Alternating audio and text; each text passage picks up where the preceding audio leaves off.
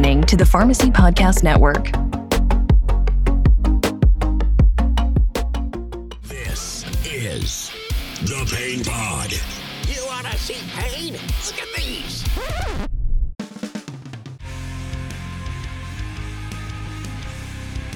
Welcome to the Pain Pod, the podcast for all things pain management.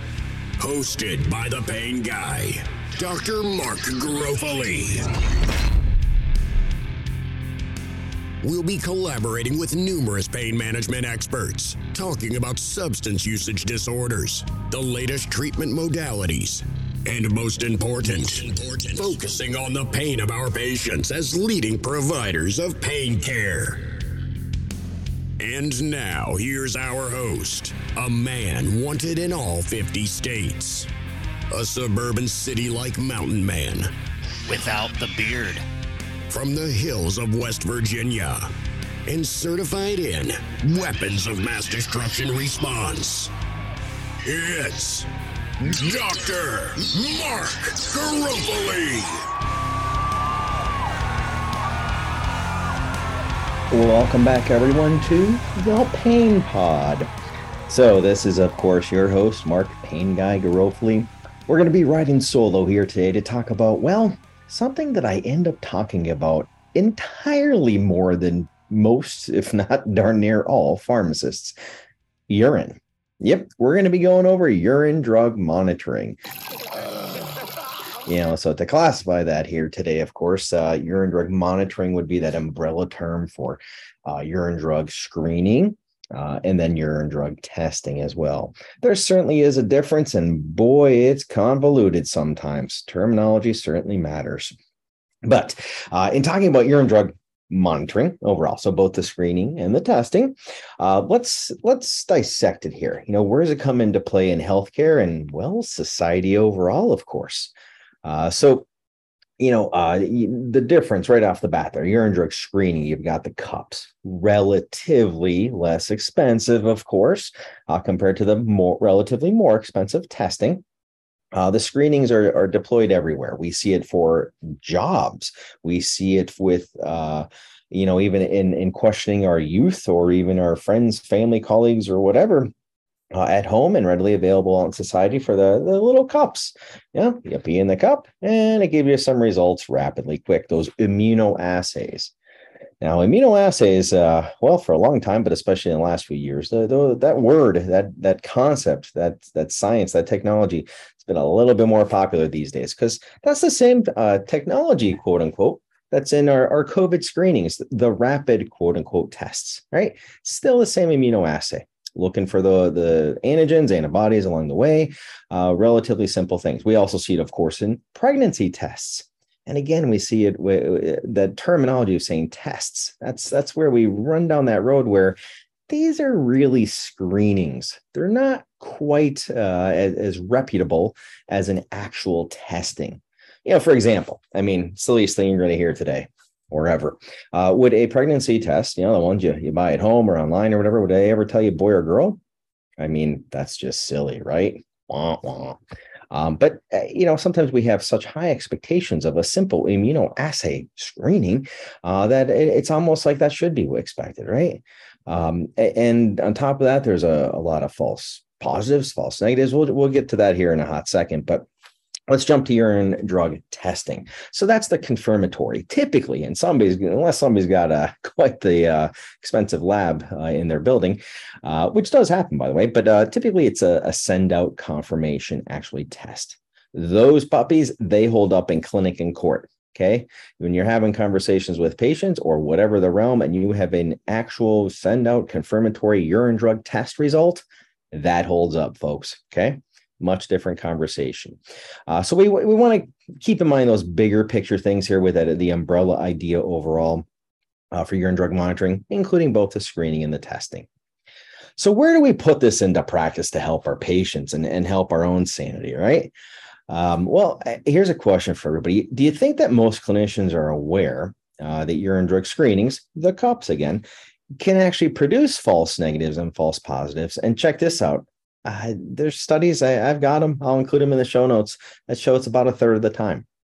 Yeah, a third of the time.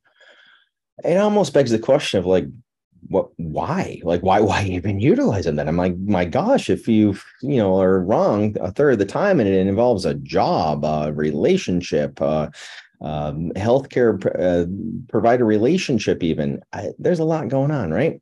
So we got to keep that in mind.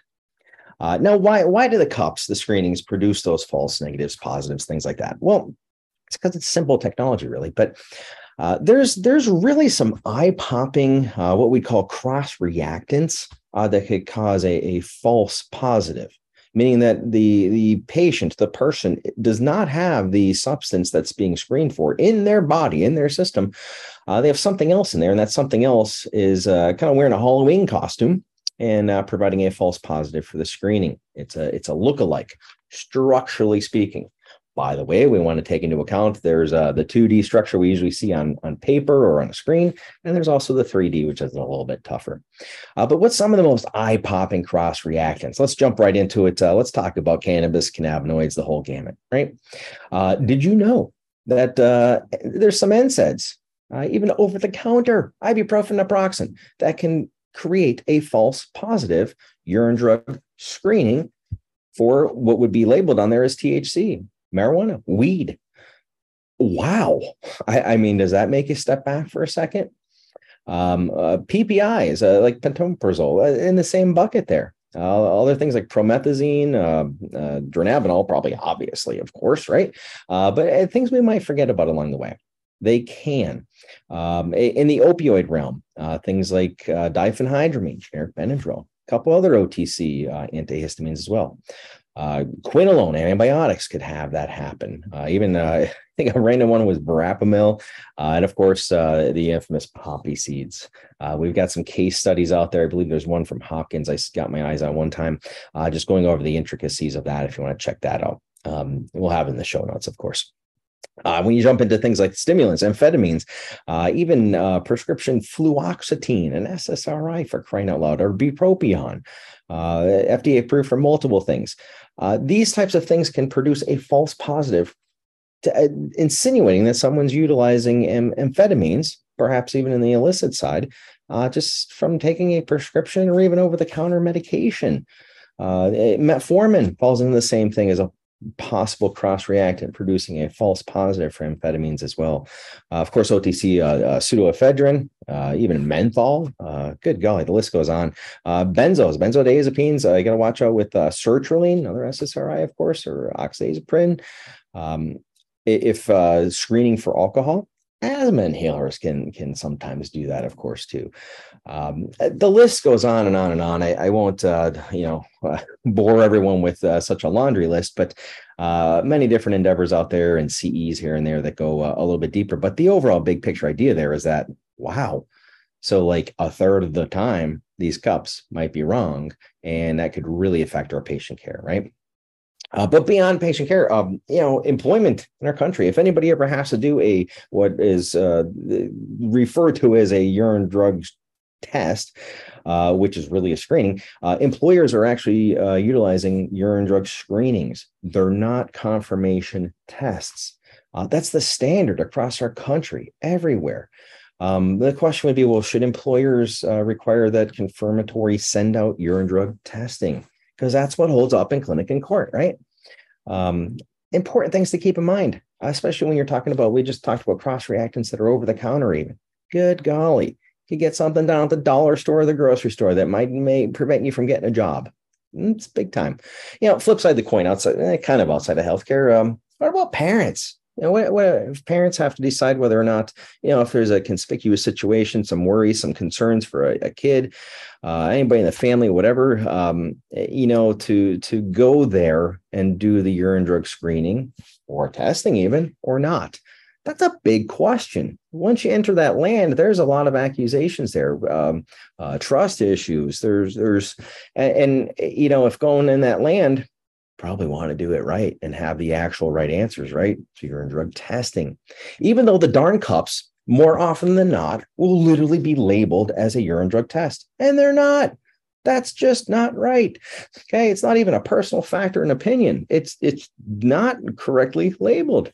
You got to keep that in mind too. So How else do folks? There's times even folks will intentionally try to deceive a healthcare practitioner, healthcare professional with various methods. There's home remedies out there. You can check out online. There's actually recipes for urine. Oh my goodness. Some folks will just drink lots of water and dilute. See that in practice, observing things even where it happens when people aren't looking to do anything deceiving or anything. It just happens they drink a lot of liquid, a lot of water. It's probably a good thing, right? Not when it comes to the urine drug monitoring, though. People could borrow someone else's urine. I mean, you see it in movies, but it happens in life too. Heck, you can buy urine online. Did you know that?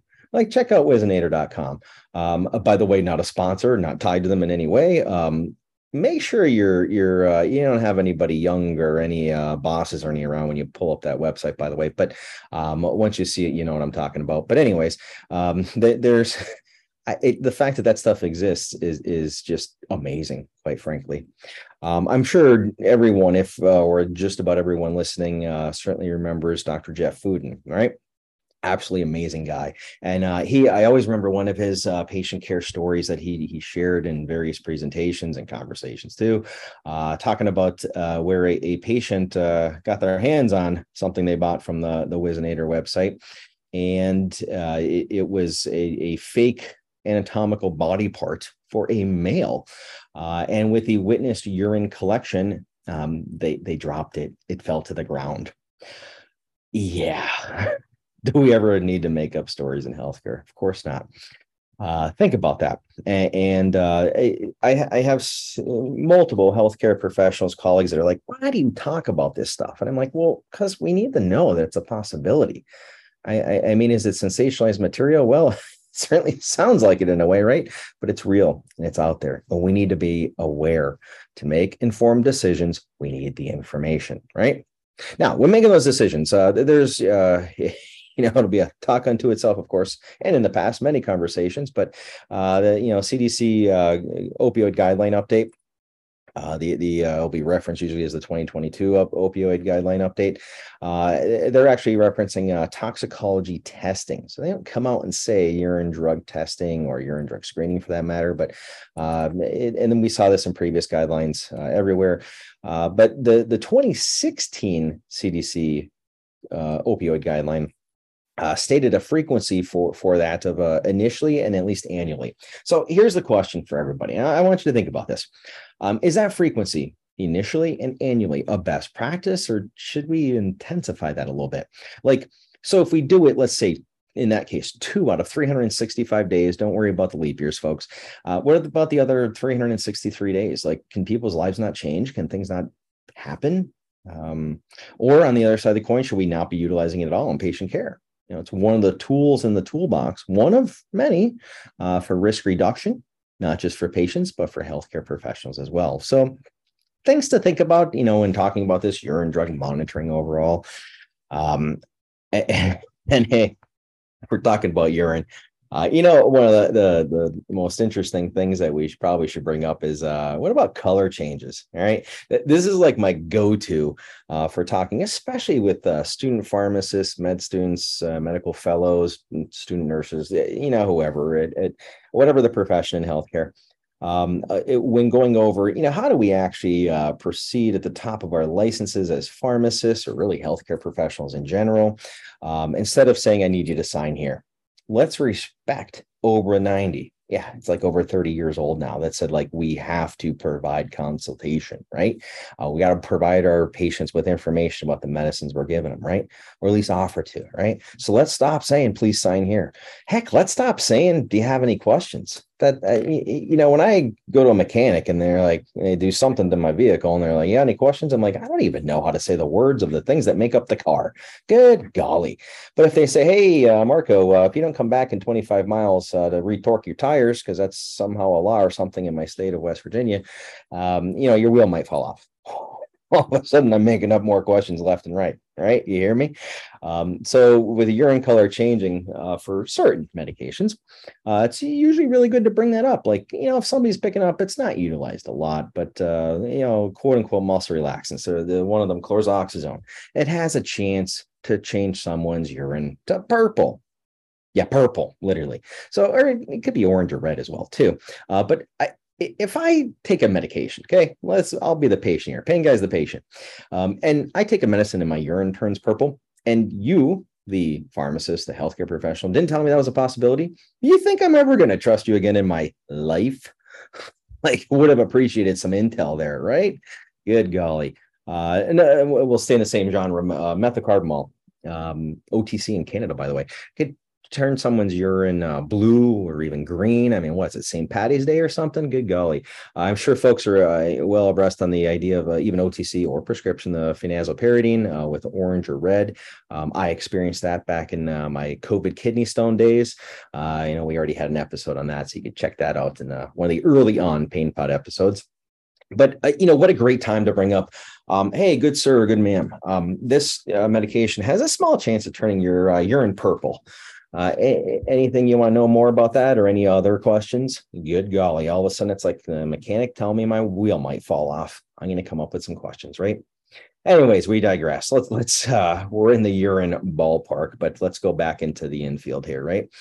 How do we go about these things? Actually performing, whether you choose or your clinic or your practice chooses urine drug screening or testing. So in Utopia, that's what I call where I get the blessing to work or to be present there as a pharmacist, or West Virginia University or WVU Medicine pain clinic. The rule of the land there is every patient, every time urine drug testing. And check this out. It's not like you have to do extra effort to get the results. If anything's out of pace, you get a message that says, hey, check this out. Something's out of pace. So it's less effort. And it's confirmatory every time. That's utopia, folks. That's not possible everywhere. All right. It's possible many places. It's not possible everywhere. Got to take cost into concern as well, too. Who's paying? Patient, insurance, lots of stuff going on there, of course. But how do you, where do we go with, all right, well, now we've got a urine drug screening that's positive for something, or, better yet, a urine drug testing that's positive for something. Got to remember that, calm, cool, collected emotional intelligence, and hey, what life goes wrong sometimes. That's how we want to proceed, of course. It's easier in some settings compared to others, but we got to keep that in mind as well. Where's the future of this urine drug monitoring going? Well, that's certainly something that we got to think a little bit bigger of, like, what else is going on here in the big picture. Well, to infinity and beyond, folks. There's smart watches. You think about it, they're already checking out oxygen. That's a chemical. That's something that could be looked for. What else? Blood glucose eventually, or maybe already. Well, what about just screening for substances? Maybe it's in the future, right? It's not that preposterous at this point. Heck, in other countries, they already have toilets. They're thousands of dollars, mind you, but they'll check everything for you. Totally different experience when you go to places like Asia and a couple other continents with what folks are spending on their toilets and what they could actually do. All right, so we're gonna wrap it up with a question or two here, but one of the things that I often hear, it's more so from patients, quite frankly, is what's up with this golden seal? Okay. And I don't know if anybody ever had somebody come into a pharmacy, typically in a community setting, saying, hey, I need some golden seal. I've got this, drug test coming up for a job, and I need to, kind of cover that up, what I've been up to. It's real life. It happens. Where did that myth come from? Because to our knowledge, it's still a myth. I mean, there's online blogs out there where people are pontificating online like anywhere else, and talking about, oh, wait, it worked. Was it that? Was it diluted, more liquid? Turns out there was actually a fiction novel. It was called Stringtown on the Pike. It was written by a pharmacist. It was John Uri Lloyd. Basically involved some interesting topics: murder. The victim had strychnine in the stomach. They were taking bitters, which is actually an ingredient in there, included golden seal. And that was the cause of the false positive for that deadly poison. But again, folks, we got to remember, most relatively recently, there's been multiple scientific studies, at least 2 that I know of, that show no effect of golden seal on urine drug monitoring, especially when it comes to covering up positives for marijuana, weed, THC, even though the online blogs continue to say the contrary. So keep that in mind. Well, if that was the $1 million question, Well, what's the $1 billion question? Here's the $1 billion question, right? Is it physically possible for a random CBD product to facilitate a positive THC urine drug screening? Is it possible? Well, when you look at the structures, that's one of the things I usually recommend folks to do. I get, if you want to call them consults on the fly, whether it's colleagues, family, friends, whatever, they're always like, hey, is this one of those possible false positive things you're always yapping about?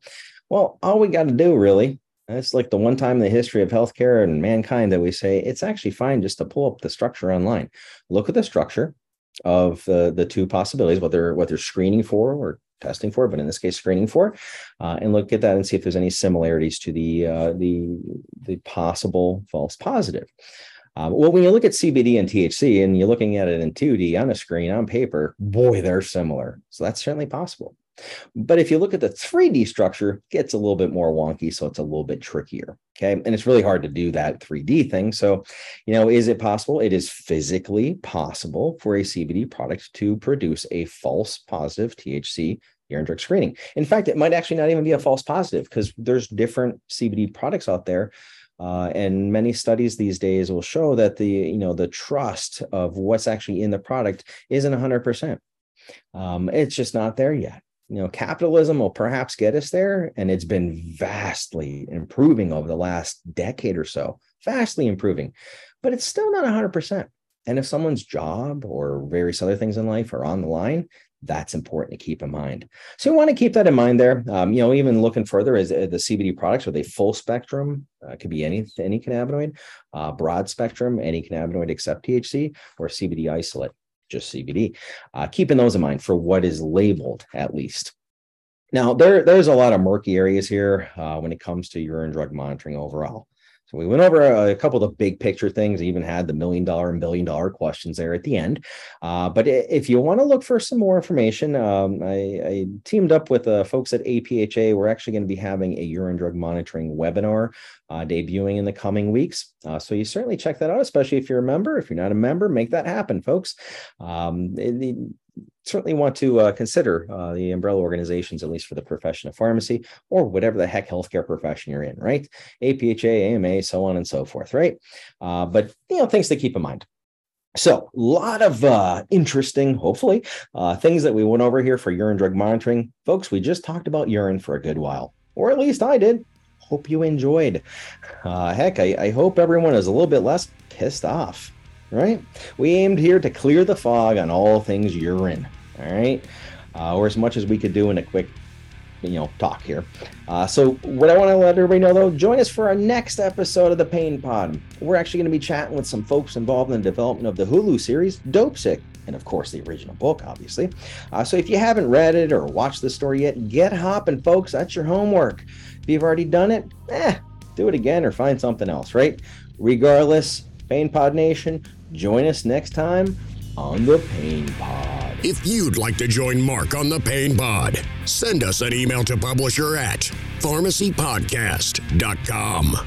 And make sure to share the show and subscribe on your favorite podcast directory.